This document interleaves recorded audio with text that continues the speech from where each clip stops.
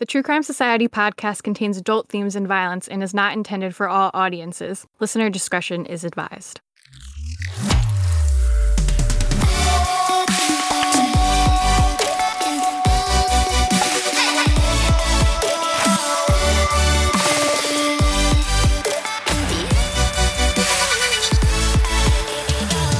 What's up, guys? Welcome to another episode of the True Crime Society podcast with Stephanie and Olivia. It is Thursday, June 16th for reference.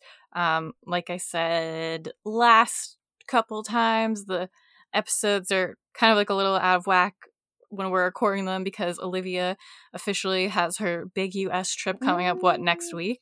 Yeah, Tuesday. So it's Friday here. So literally just a few days away before we fly out.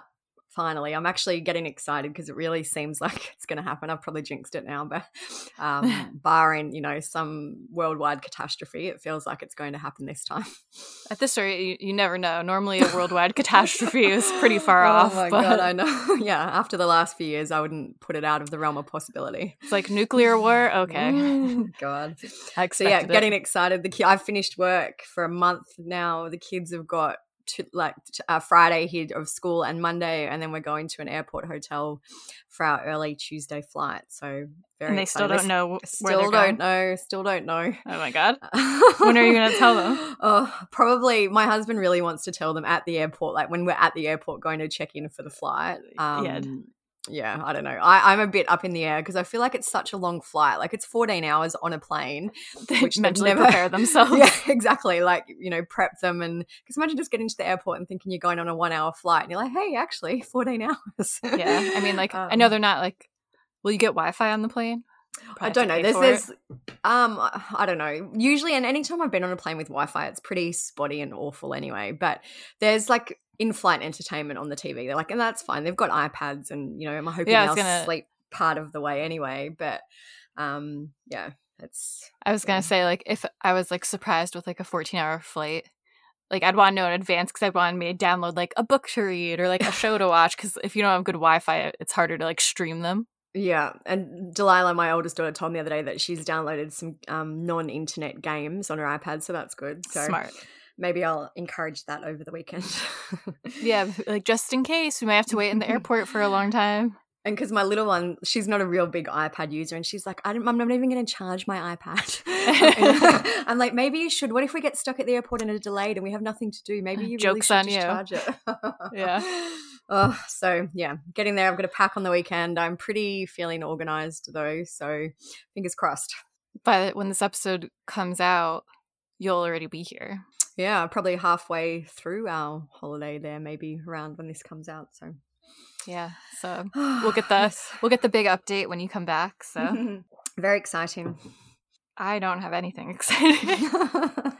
No, I'm just kidding. I know I've already complained enough. Well, if anyone's wondering about the bridal shower, it was a big success. Oh yes. This will come out a bit after. I'll be closer to the bachelorette party when this comes out, so a whole new stress. But bridal shower was good.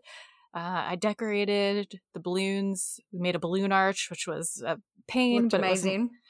Thank you. It wasn't as bad as I thought it would be. I'm always I'd be a great party planner, but then I'm I hate talking to people, so maybe not for me. And I hate dealing with people generally. Yeah, that's what I mean. I like the planning part and the decorating and organizing and making little tables and charts. But then when I'd have to talk to vendors or clients, I'd be no, thank you. Delegate that part. Yeah, my assistants. Anyone who's wondering, the cats are here. They're situated for once. I put Peep's bed on the desk, so she is snuggled in her bed right next to me, already sleeping. I'm sure she'll get disruptive halfway through. And Freshbutt is sleeping on the other side of me in the window, so hopefully they won't cause much calamity. Hopefully less interruptions than last week's chaos. All right, so we'll get right into it, starting with Delphi. I think we all know that case. If you've been with us, that was our origin story. Yeah. And just to refresh a little, if Delphi doesn't ring a bell to you, that's the one with teens Libby German and Abigail Williams. They were murdered in 2017 in Delphi, Indiana. Nobody's been charged with their deaths. That's the one with the guy walking on the bridge, and she caught it on her cell phone. a lot of mystery to it because we have his voice, his pictures, but no idea who the person is, maybe. Last year, they were questioning a guy named Keegan Kline about his link to an AIM. AOL Instant Messenger. No, like what was it, Snapchat? A Snapchat profile and Instagram. And, yeah, Anthony Schatz. So he was linked to this account. This guy Keegan Kline, he had some like child pornography type charges that he was in jail for. So some more information came out about him as well. In May 2022, Becky Patty, which is Libby's grandmother and like her primary caretaker, she said, "I know for a fact this Anthony_Schatz account did have contact with Libby." She told Fox News senior correspondent Laura Ingle. She said, "I feel that he knows more than he says." Becky also said that finding out about Libby's social media interaction was a real shock and that it made her realize that she didn't monitor her phone or social media enough. She also said that there is DNA evidence connected to the murders, but she didn't elaborate on what that was, which the DNA has always kind of been a big talking point for everyone because police have kind of always danced around whether they have DNA of the killers, if they don't, what they have. And it's always kind of seemed like they may not because, like, when everyone thought it was Daniel Nations or even how everyone thinks it's Keegan Kline now, it seems like they should be able to easily rule them out if they had this DNA evidence. Yeah, I suspect that they may not have a whole lot of DNA evidence. Yeah, I'm also skeptical about that. Well, I know the one thing that always stuck with me is in one interview, one of the main officers did with Alexis McAdams a while ago. They said, when she specifically asked them, she was like, well, we have a lot of DNA from the scene, but we're still trying to figure out whose is whose. So It's like, it was a big scene. The searchers walked all over it. So they probably have tons of different DNA samples, and maybe they don't know if they have the killers, don't know who the killer is. So I remember they said they were trying to like rule people out. Either way, it doesn't sound overly promising. Another thing that came out has to do kind of with Ron Logan. Ron Logan is the owner of the property the girls' bodies were found on. He's kind of just like a crotchety old guy. He's since passed away, but for a long time, people were very suspicious of him. He was like lying to the police for some reason. And in the end, it ended up being he was lying because he was violating his probation because he'd had a few DUIs and wasn't supposed to be drinking or driving. And he was doing both of those things during this time. So he was trying to hide that. And since the girls were murdered on his property, the police wanted to get a search warrant for it. So some more information came out from this like search warrant request.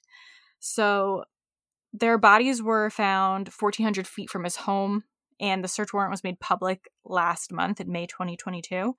An FBI agent wrote in the document that she had probable cause to search Ron Logan's property in connection with the murders and believed evidence may be there on his property. The agent wanted to search Logan's home, the outbuildings, and vehicle for anything pertaining to the teen's murders, including forensic evidence, hair, bodily fluids, guns, and cutting instruments, which is interesting. The FBI also saw electronic devices and storage media, according to the warrant.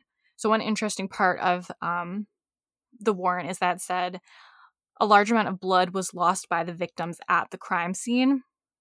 Because of the amount of blood, investigators believe that the perpetrator would have gotten blood on their hands or clothing. And the reason some of this stuff is interesting, even though it's kind of like basic information, is just because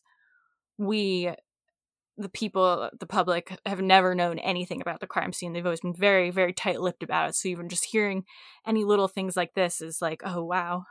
Yeah. They also said the murderer likely took a souvenir from the crime scene, according to the document, and, quote, appeared the girls' bodies were moved and staged.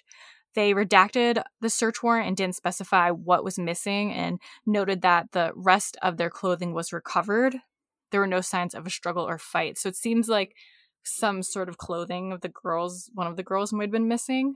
And also there's kind of debate on what moved and staged means. I always know there's always rumors that the girls like could have been taken, killed somewhere else and brought back and dumped, which I personally never thought. I thought they were probably killed right there. Because moved and staged could mean they were moved, but I feel like what they mean is the bodies were positioned. What do you think? Yeah, I agree. Like, I know that there was always rumors too about what was found at the crime scene. Like, there was rumors that there wasn't there like a code or some, random like words letter or something. Yeah. So I'm like, we're obviously just speculating here because we don't know, but maybe like a satanic type thing, or do you know what I mean? Like that's what I envision when they talk about moved in stage. The killer, yeah. So like I know I'm kind of rambling, but I know what you mean. Like I feel like he didn't move the bodies from the scene, but he may have moved them within the scene, if that makes sense. Yeah, that's what I think too. Like, yeah, put them in like a sitting up position. So yeah, you or know, like sitting up against a wall, for example, or laying Yeah. next to each other, or something like that. So yeah, I agree. Yeah, because and this is kind I of feel like the time frame was so short. I don't think he would have had time to kill them, move them to a whole new location, and then position them and things like that without anyone noticing and then escaping, capture for this long. I feel like it was probably just moved at the scene. Yeah, because I feel like even if he took them from the scene quickly, he would have had a hard time bringing them back because people were searching pretty late into the night. They were back pretty early in the morning. I don't think he would have been able to do that very easily. Yeah, I agree.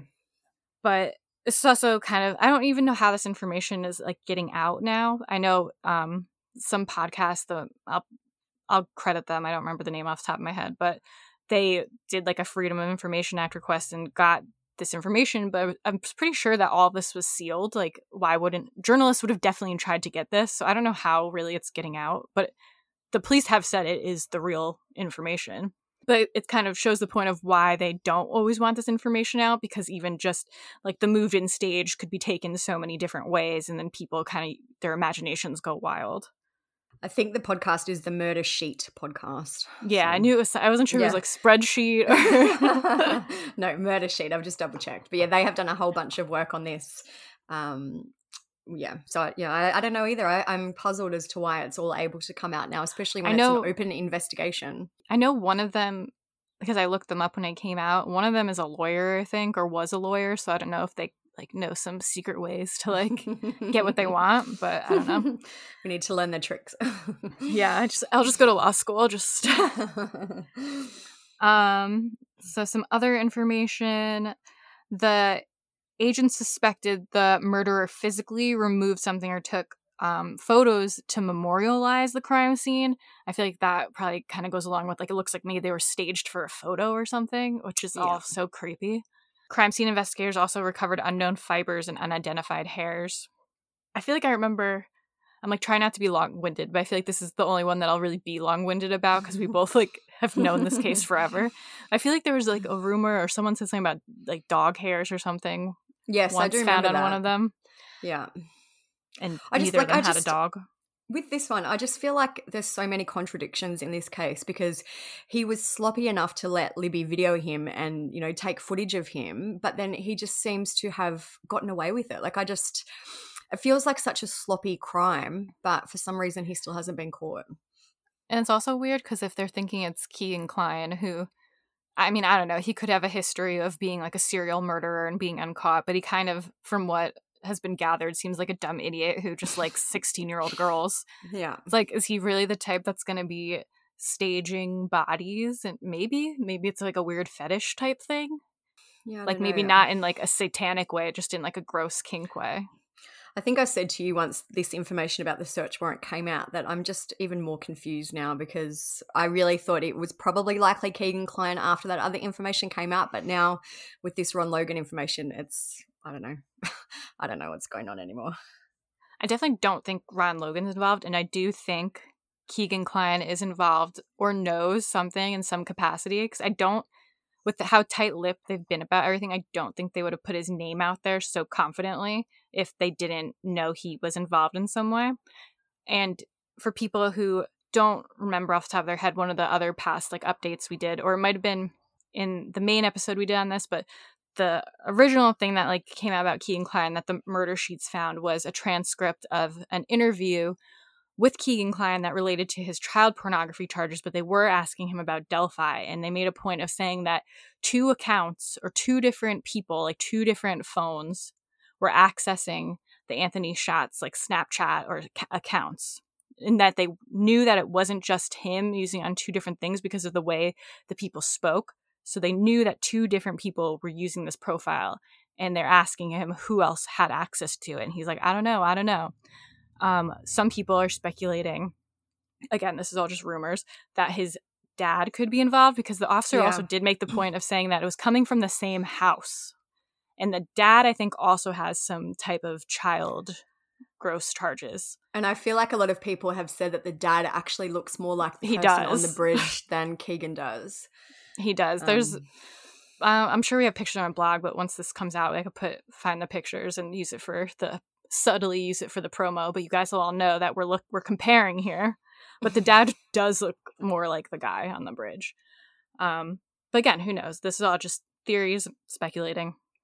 So the warrant that came out that was old, again, we said, they talked about, it seems like they were kind of putting some blame on Ron Logan at this time, because at the time he did seem suspicious. He was lying to them, and also they wanted to get a search warrant for his property. I mean, sure, could it be Ron Logan? Maybe. Some people believe that. Like I said, I don't really believe that. But it also says women interviewed about Ron said he'd been violent with them in the past, one remarking she was frightened of him. Both women told investigators they thought Ron was the man in the video. The search warrant also stated that Ron's voice is not inconsistent with that of the person in the video. They should have just said is consistent. Yeah.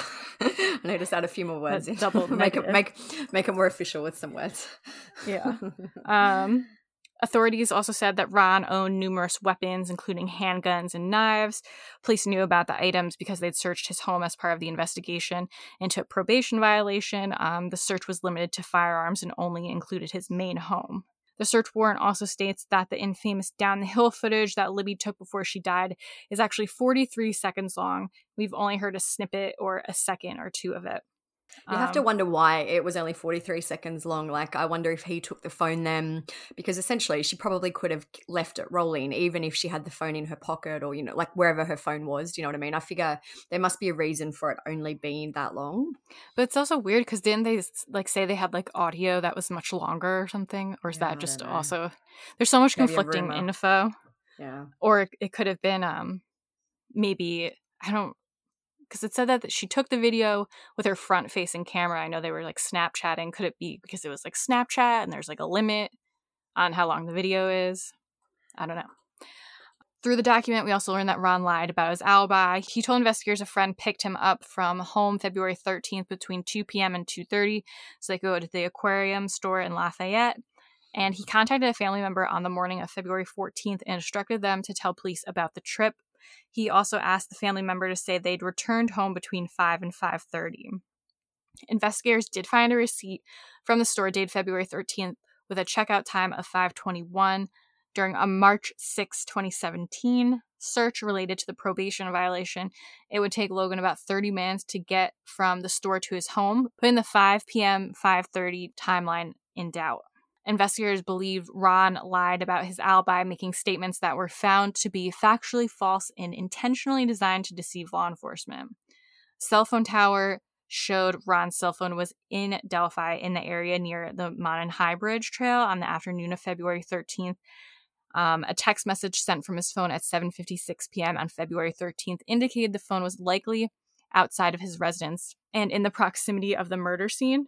So Ron Logan, he died in January 2022, apparently from COVID. And Olivia wrote, I will honestly die if he's the killer. I don't think he is. I feel like, because I also remember, this is why it's like all this comes out and people who haven't had to obsessively follow this case like me, like you hear all that and you're like, oh my God, it's like totally him. But I also remember there's only like 2 cell phone towers in Delphi. One's near like the High Bridge area and one's a little further away. So I remember that was like a problem too of where the cell phones ping, because there was only like 2 towers. Yeah. But I think that maybe at the time they were suspicious of him. Everyone was, because he was clearly lying.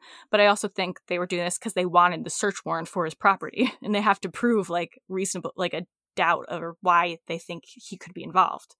I mean, maybe he knows something. Maybe he knew, like, say it's Keegan Kline's dad, and maybe Ron Logan like knew the dad or something. I don't know. I don't see him as the killer though, personally. I just had to double check to make sure there's nothing. And yeah, they were the most recent updates from a month ago. So things seem to have gone pretty quiet again in that case.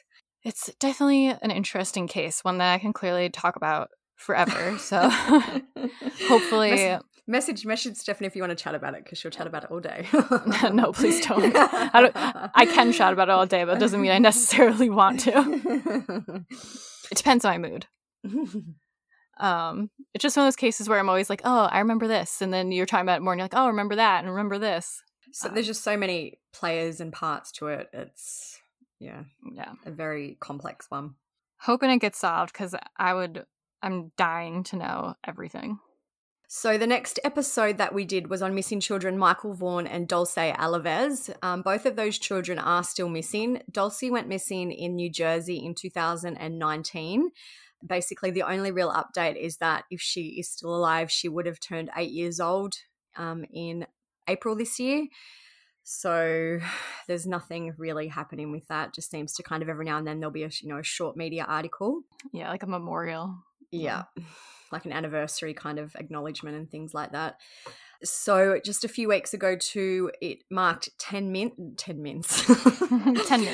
minutes.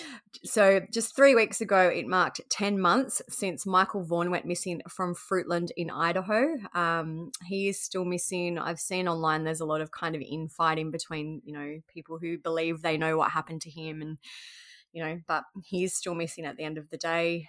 In March this year, there was some legislation put forward to the Idaho Senate, which was called Monkey's Law, and that legislation will help to develop an alert that will help if an instance similar to Michael's takes place again. Brandy Neal, who's Michael's mother, spoke, and she said, I want everyone to contact the representatives because what if this happened to one of their family members? What if this happened to their baby? So that, I guess, is one good positive thing to come out of this tragic situation.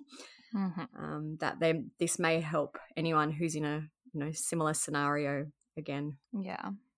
So next case we did with an update, we're just going to go through and talk about the ones like with actual updates that we haven't talked about already. So if you think that we missed one, we have an update episode on it somewhere.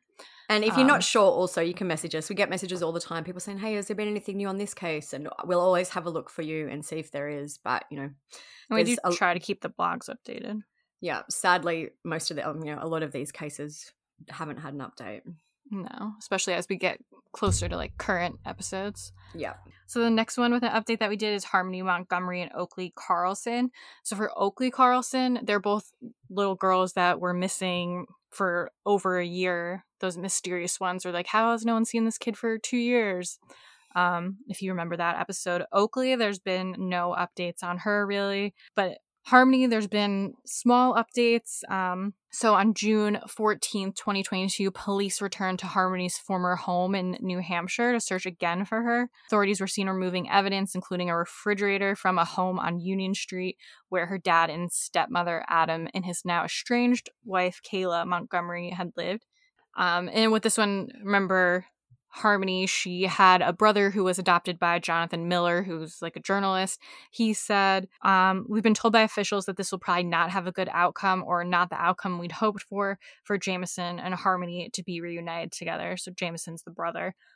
He also said, we've always held on to hope that Jameson and Harmony could be together again, but today that hope feels like it's being ripped away from us, especially Jameson. So, I mean, sadly, I feel like we have all assumed that she is no longer alive. There is an article from today where they've interviewed former FBI agent Jennifer Coffendorfer, and she has said to them that she wouldn't be surprised, basically, if they had found some tissue or body parts. She said, if they found a body or body parts in a freezer, law enforcement would want to maintain the level of decomposition. I have a really creepy feeling about this. It's not good, which seems like kind of a weird quote for an FBI agent or former FBI agent. But yeah, she's also a little dramatic, to be honest. Yeah. The one thing that did blow my mind with this search is why didn't they do this earlier? How can they actually still be finding things that haven't been found this long after Harmony disappeared? I just don't understand. Well, because I guess how long has it been? It's still been a while since she's actually been reported missing. Wasn't it like November or something? It was in the fall. Yeah. So, I mean, it's still a long time, but it's not like years. But still, like, why didn't they do this in the fall? I feel like, there should have been a thorough search done, before this, essentially, especially a search where they could actually be finding things like, not just a tip off where someone said, oh, we might have seen her in this location. This house was linked to Harmony and the family. And they'd been there before. Yeah, absolutely. So I just don't understand what's going on. And I saw I don't think Brian Enton's there, but someone for News Nation must be, or someone sending him stuff, because he's been posting about it. And they also said that they had cameras going down to check the sewer and like the septic, and that they were like removing stuff too. So I mean, they must have found. I'm assuming they found something to take the whole fridge. New tonight in the Harmony Montgomery investigation, we're getting a good look inside the Manchester, New Hampshire apartment where police seized evidence in that investigation earlier this week. Boston 25 was there as FBI and local police recovered a refrigerator and other items from the apartment on Union Street, where Harmony's father and stepmother briefly lived. Boston 25 News reporter Bob Ward toured the apartment today. He joins us live from Manchester Police headquarters with more. Bob, you saw the specific locations in that apartment that had the attention of investigators here. Yeah, that's right, Carrie. The apartment itself is very, very small. It's a one-bedroom unit. But today, we could clearly see the kind of evidence that police seized in this massive search. 644 Union Street, apartment number 2, Manchester, New Hampshire. This is where Adam and Kayla Montgomery, Harmony Montgomery's father and stepmother, once lived. It was the focus of a massive police search on Tuesday. Today, the current resident, a woman we'll call Ginger, let me inside to see the apartment. It's heartbreaking to be in the apartment that you think something might have happened in. You're crying for like days, so. Oh my God. Just. This has impacted you. Definitely. The apartment itself is a small one-bedroom. It's being repaired, but we can clearly see the pieces that police collected as evidence and took away. In the kitchen, there's a new refrigerator in place. The previous refrigerator was seized as evidence. That fridge is supposedly a newer fridge. It wasn't there when they were here. A lot of the stuff the maintenance man was telling me was not here when they were there. There's 3 other tenants before me. There is extensive flooring that's been removed too, in the kitchen, in a hallway, and into the bedroom. Just to be clear, this was carpet before. Yep. It's gone. And there was tile over there off the kitchen, and that's got to be replaced. Yeah. And in the bedroom, a ladder stands in the closet where a worker has been trying to rebuild it. It appears police were very interested in this closet. The closet was just all ripped up. So they took things out of the closet. They took my stuff out of the closet, and then they took the walls of the closet. And there was a shelf and a bar, that's all gone. So they just came in and redid it. Just for anyone who's not across this case, Harmony was last seen in 2019, but she wasn't reported missing until December 2021. So there's been a large window of time, I guess, where they could have disposed of the body, or do you know what I mean? Like, Yeah. All right, so the next case that still seems to be getting a lot of media updates, not surprisingly really, is the case of Ethan Crumbley. Ethan is the 15-year-old teenager who carried out a mass shooting at Oxford High School in Michigan in 2021. His family are still the worst. His parents were also arrested basically because they did nothing to stop him carrying out the shooting. They knew that he had issues. And handed him a gun. Yeah, exactly. Bought him the gun in the Black Friday sale.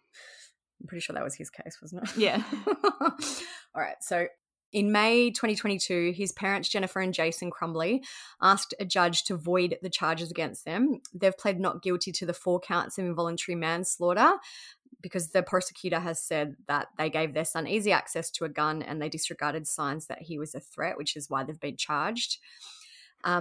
Attorneys for the Crumbley parents said in the court documents that the charges have no legal justification and that they should not be held responsible for their killings their son did. They are absolutely wiping their hands of Ethan, just, I guess, to try and save themselves. Yeah. Their attorney said in the court documents, the Crumbleys did not counsel Ethan in the commission of the school shooting or act jointly with Ethan in any way. To the contrary, the Crumbleys had no knowledge that their son intended to commit multiple homicides, nor did any common enterprise exist. And then it says, certainly if the prosecution could link Mr. or Mrs. Crumbley to the mass shooting, they would be prosecuted for first-degree murder as if they had directly committed the offence. However, because the prosecution cannot support such a claim, they are left attempting to fit a square peg in a round hole and the information must be quashed. So the evidence that the Crumbley parents have asked to exclude are Ethan's 22-page journal in which he wrote about his plans to shoot up the high school, text messages between Ethan and a friend where he told the friend that his mum laughed at him when he asked for help and that his father told him to suck it up. Ethan's internet searches and evidence related to his Instagram posts. So he had photos of guns and, all that on his Instagram. They also want to exclude discussion of the Crumblies' hobby of riding horses, which don't know why that is needs to be excluded. But anyway. It just seems like elitist. And they also want to have their alleged marital discord excluded. So it's believed that Jennifer was having a bunch of affairs and their marriage wasn't very stable. They have also asked that testimony related to a bird head found in a jar in Ethan's room be excluded, and that their involvement with alcohol, marijuana, and a coin from Nazi Germany, which was found in their home, not be presented. So anything that makes them look bad. Yeah, basically. So there is a hearing on the motions that's been scheduled for June 27. So we will update you once that happens, and that there's a tentative trial date has been set for October 24. They're idiots. Oh my God. I agree. The next one that has a small update that we did is Lauren Smith Fields. So Lauren Smith Fields was found dead in her apartment in December 2021. She had met a man off the dating app Bumble, and basically the kind of story is that he woke up in the morning and she was dead. He called 911. Her official cause of death was an overdose, but her parents and her family have always kind of disputed that and said that, she wasn't the type to take the drugs and different things like that. So it's kind of an ongoing investigation. The demands for justice for a woman found dead under mysterious circumstances. Lauren Smith Fields was found unresponsive in her apartment after meeting a man on a popular dating app. And her family claims police handling the case should be doing more. ABC's Zachary Quiche has the story. This morning, the family of Lauren Smith Fields is looking for answers. I just could not believe that my baby sister was gone. Somebody who I love, somebody who I protected, somebody who I've been around my whole entire life. Like I literally held her when she was born. According to the Bridgeport, Connecticut police report, on December 12th, authorities found a young adult black female lying on her back that did not appear to be breathing.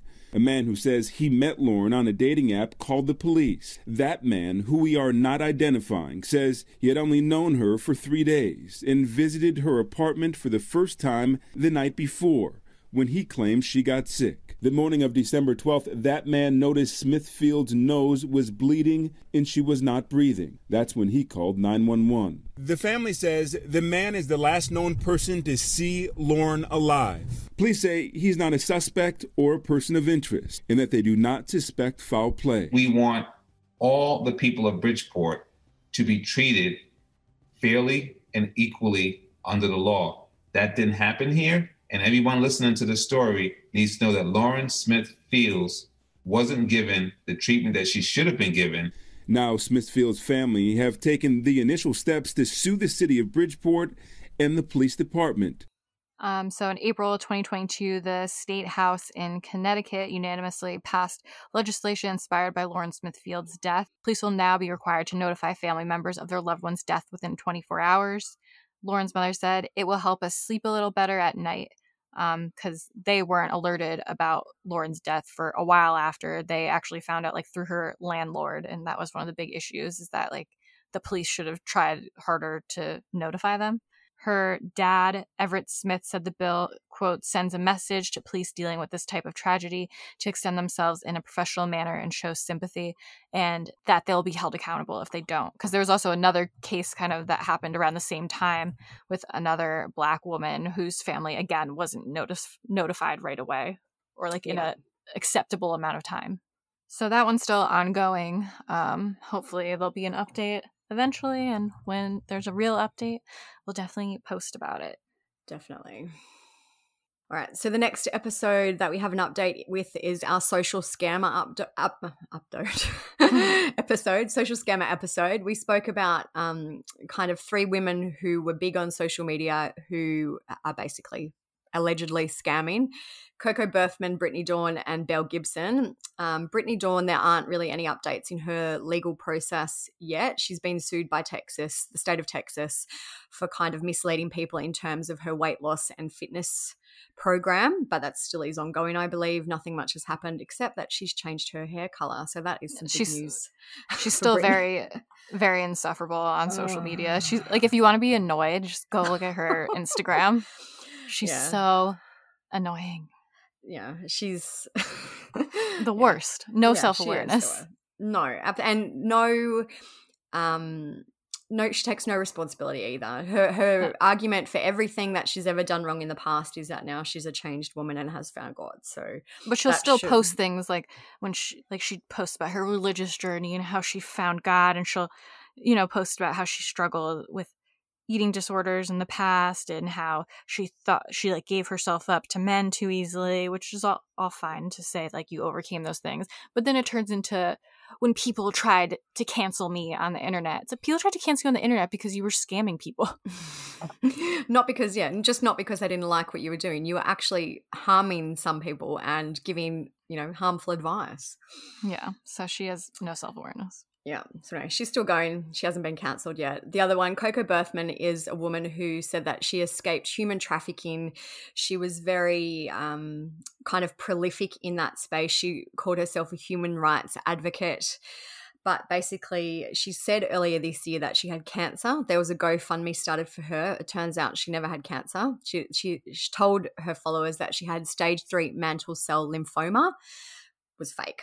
She has now been charged with communications fraud, which is a 2nd-degree felony. So she's gone pretty quiet. She'd make a few TikToks, I think, after the initial kind of allegations came out, but she has been very quiet. Yeah. Yeah, so that will obviously be an ongoing thing as well. We'll have to do a new scammer episode soon. Those ones are always fun because you can kind of be a little silly. Yeah. So just the next one is the case of missing brothers Orrin and Orson West. They were last seen in California City, California on December 21, 2020.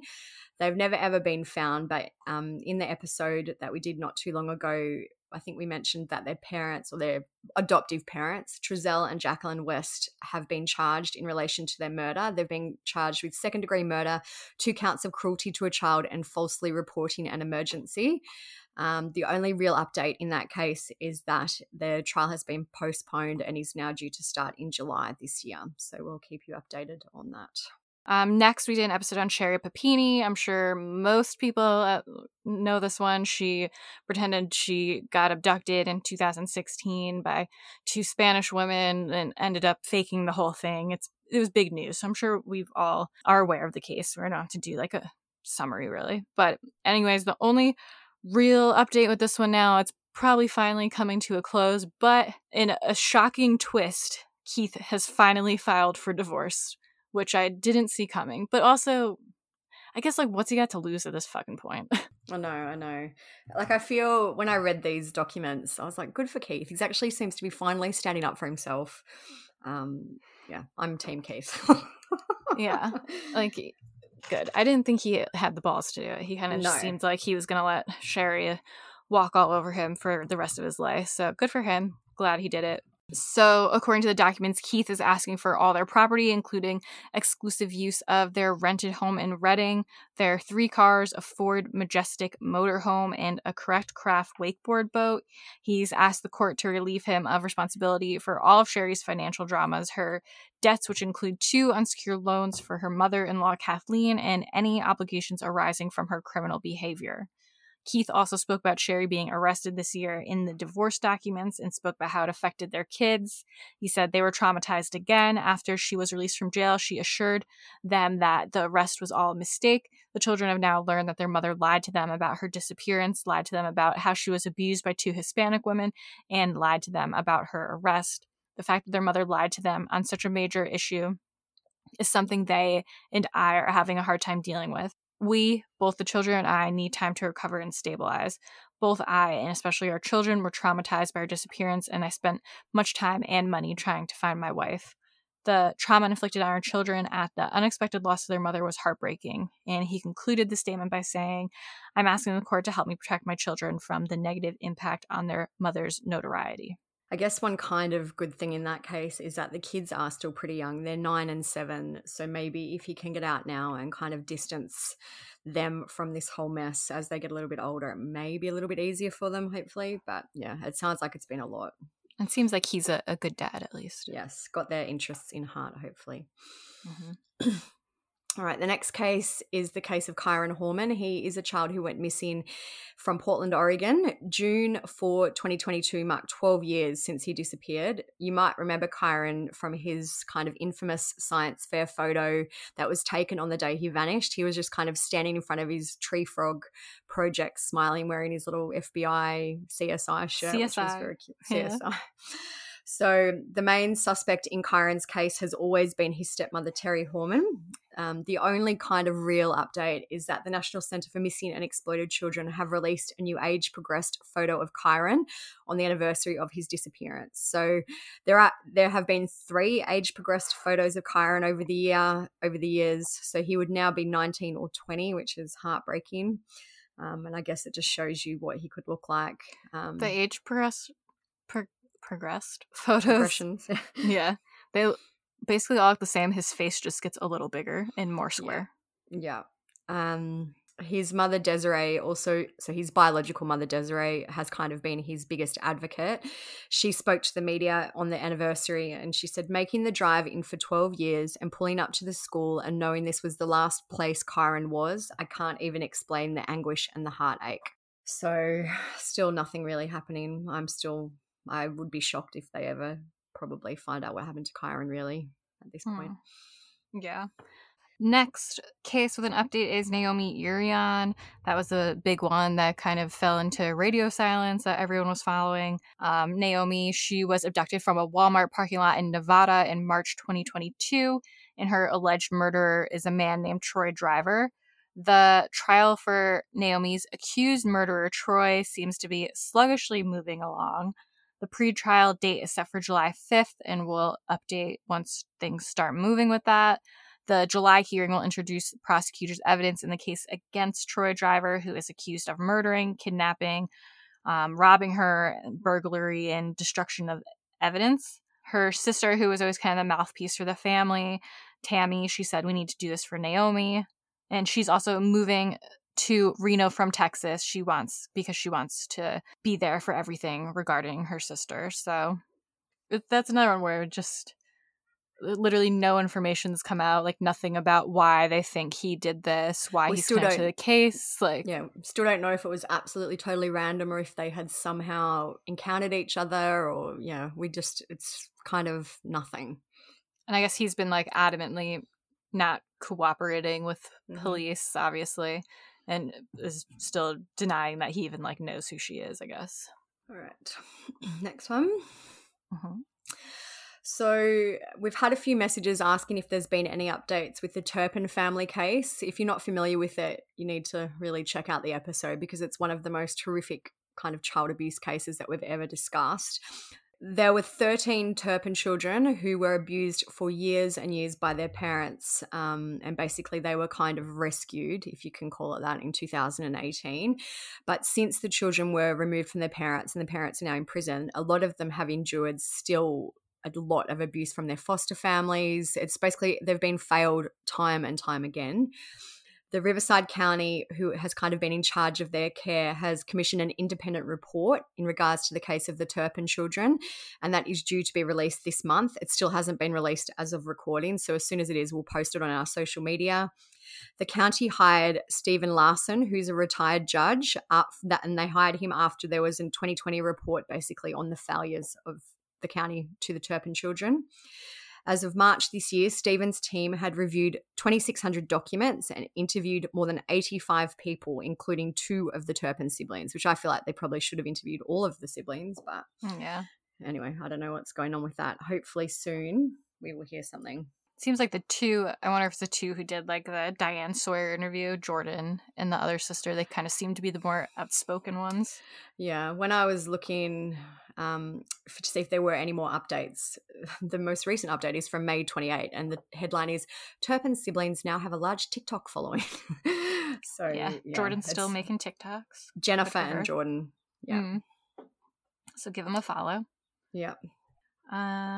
Next we did Courtney Taylor. She is the OnlyFans Instagram influencer who allegedly murdered her partner Toby in April 2022. There's debate on if it was self-defense or not was the big talking point of it. Really, nothing has happened publicly in the case. Toby's family did appear on Dr. Phil, so we'll put in some clips from that. I'm glad to meet you, but very sorry for the circumstance. I just can't imagine how you are feeling right now. I absolutely hate this for you, but we're here to talk about this and get this story out there and hopefully have some impact, right? Absolutely. We want your audience to know how they found out about the killing, and which was very, very insulting how they found out about it. They had no idea that Toby had been killed. They found out when someone from the medical examiner called requesting they to donate the organs. Which one of you got that call? I got the call.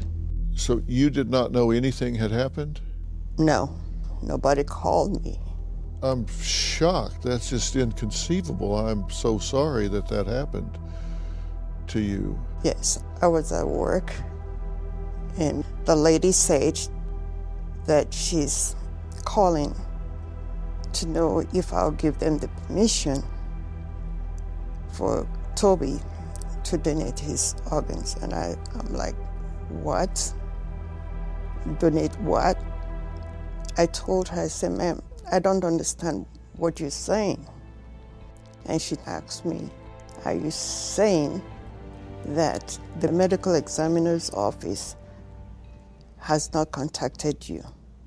And that was on Monday.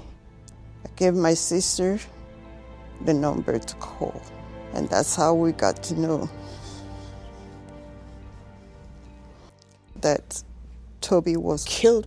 The way the news came to me was very, very inhuman and devastating. And we got to know that it happened on Sunday. So this happened on Sunday, and you didn't learn about it until you got this out of the blue call on Monday? Yes. I'll put in some clips, but basically what they end up saying is the same things they've been saying, that he wouldn't have put her in a position where she would have to feel like she has to stab him to defend herself. I still can't believe nothing's really happened with that. Like, it's been 2 months, and there's literally, like, even the articles, 18th of April, 11th of April, there's nothing. So you would think even maybe there would be some type of police statement. I guess the investigation is still ongoing, but... Yeah, it might be a hard one to, like, prove, because it's very he said, she said, and he's dead, so... Yeah. That one was big when it happened. It was all over TMZ. Now, nothing. All right, so we're getting into our kind of really recent episodes now, so hopefully these should be still fresh in your mind. The next one where there has been an update is about the murder of Osoya Gal. Osoya was murdered in May, so just last month, May 2022. Her body was found shoved in a bag. A man that she'd been having an affair with named David Bonola was arrested and charged with her murder.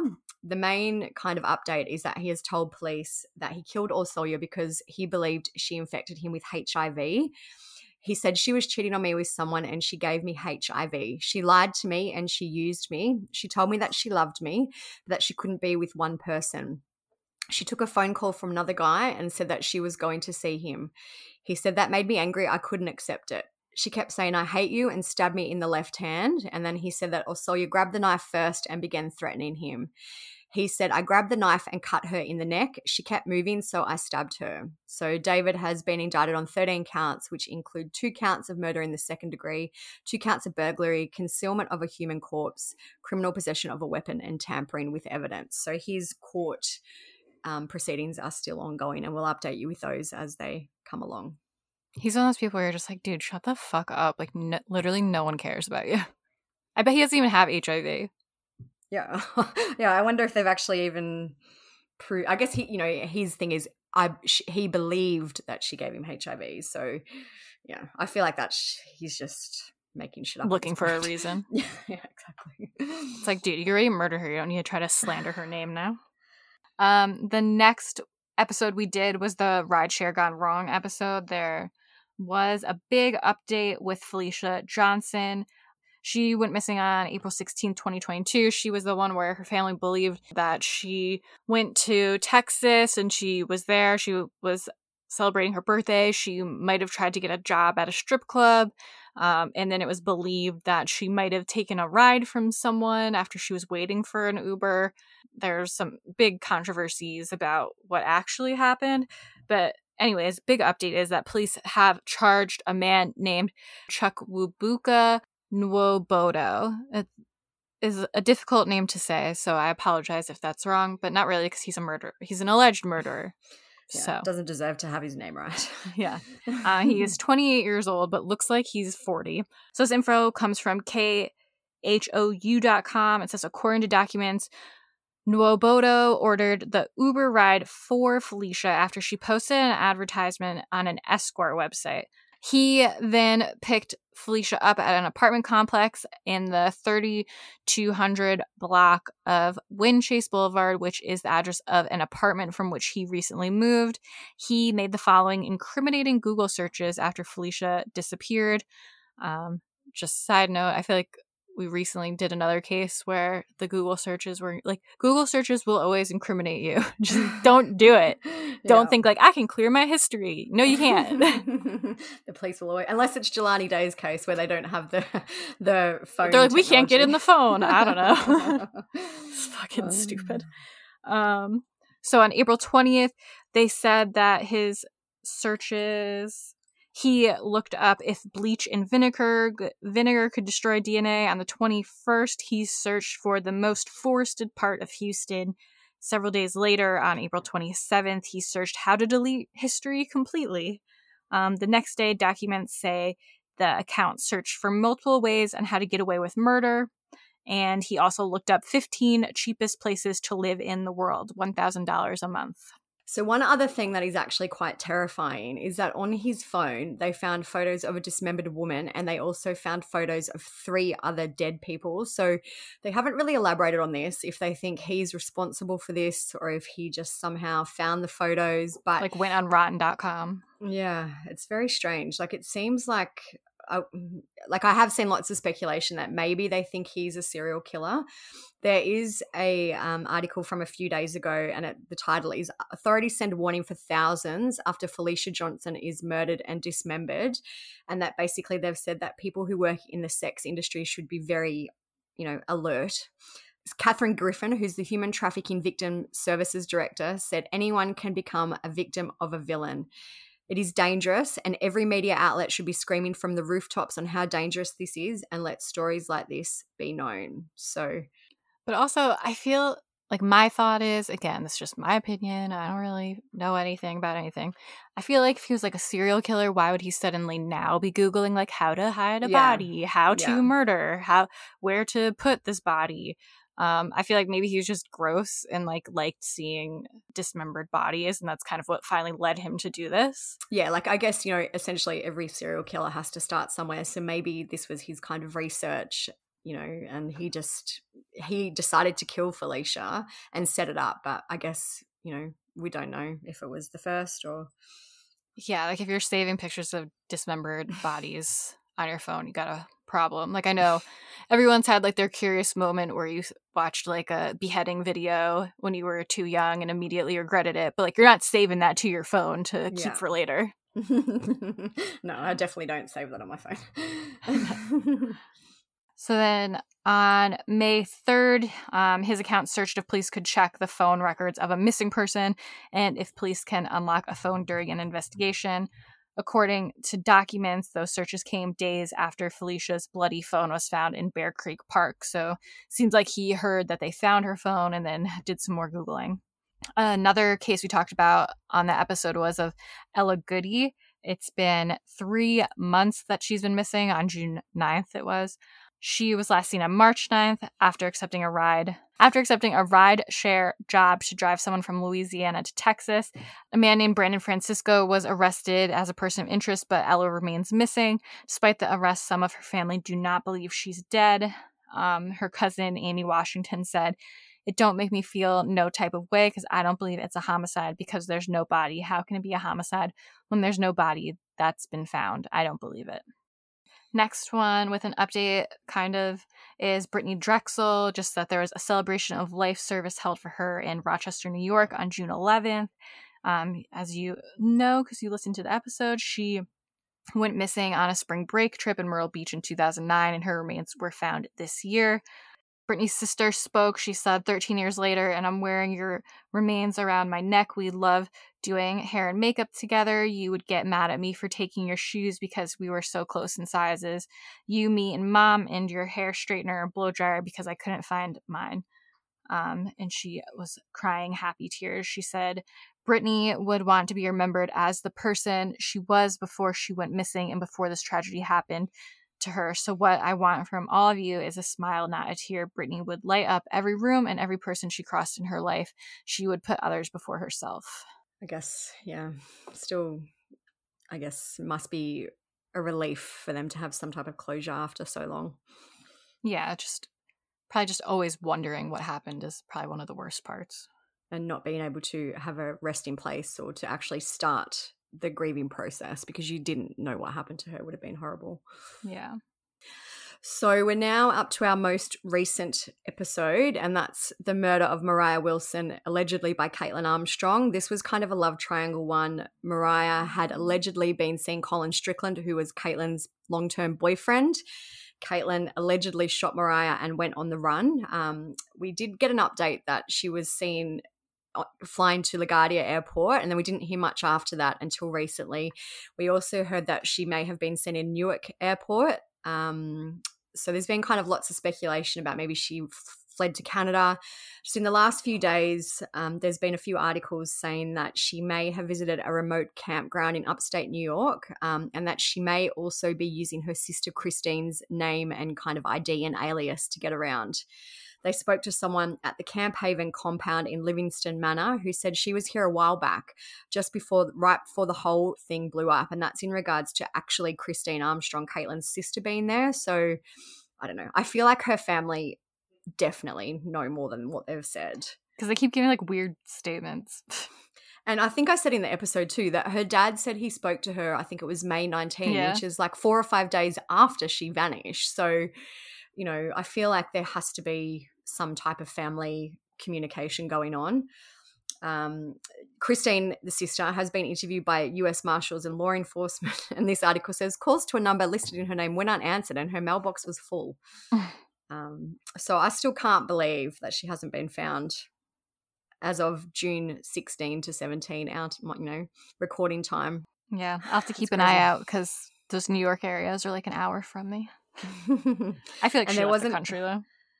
Yeah, well, she could very well be in Canada now. But there's another photo that we posted the other day of Caitlin where she looks actually totally different to the other photos that we've seen. She has like this weird kind of helmet hair that you get after, you know, you've had a hat or a helmet on. She looks totally different. I probably wouldn't even say that the two, you know what I mean? Like if you looked at a photo of her with her long red hair versus this photo, I wouldn't be sure it's the same person. Yeah. So I feel like she could very easily change her distinctive red hair and be unrecognizable. Yeah.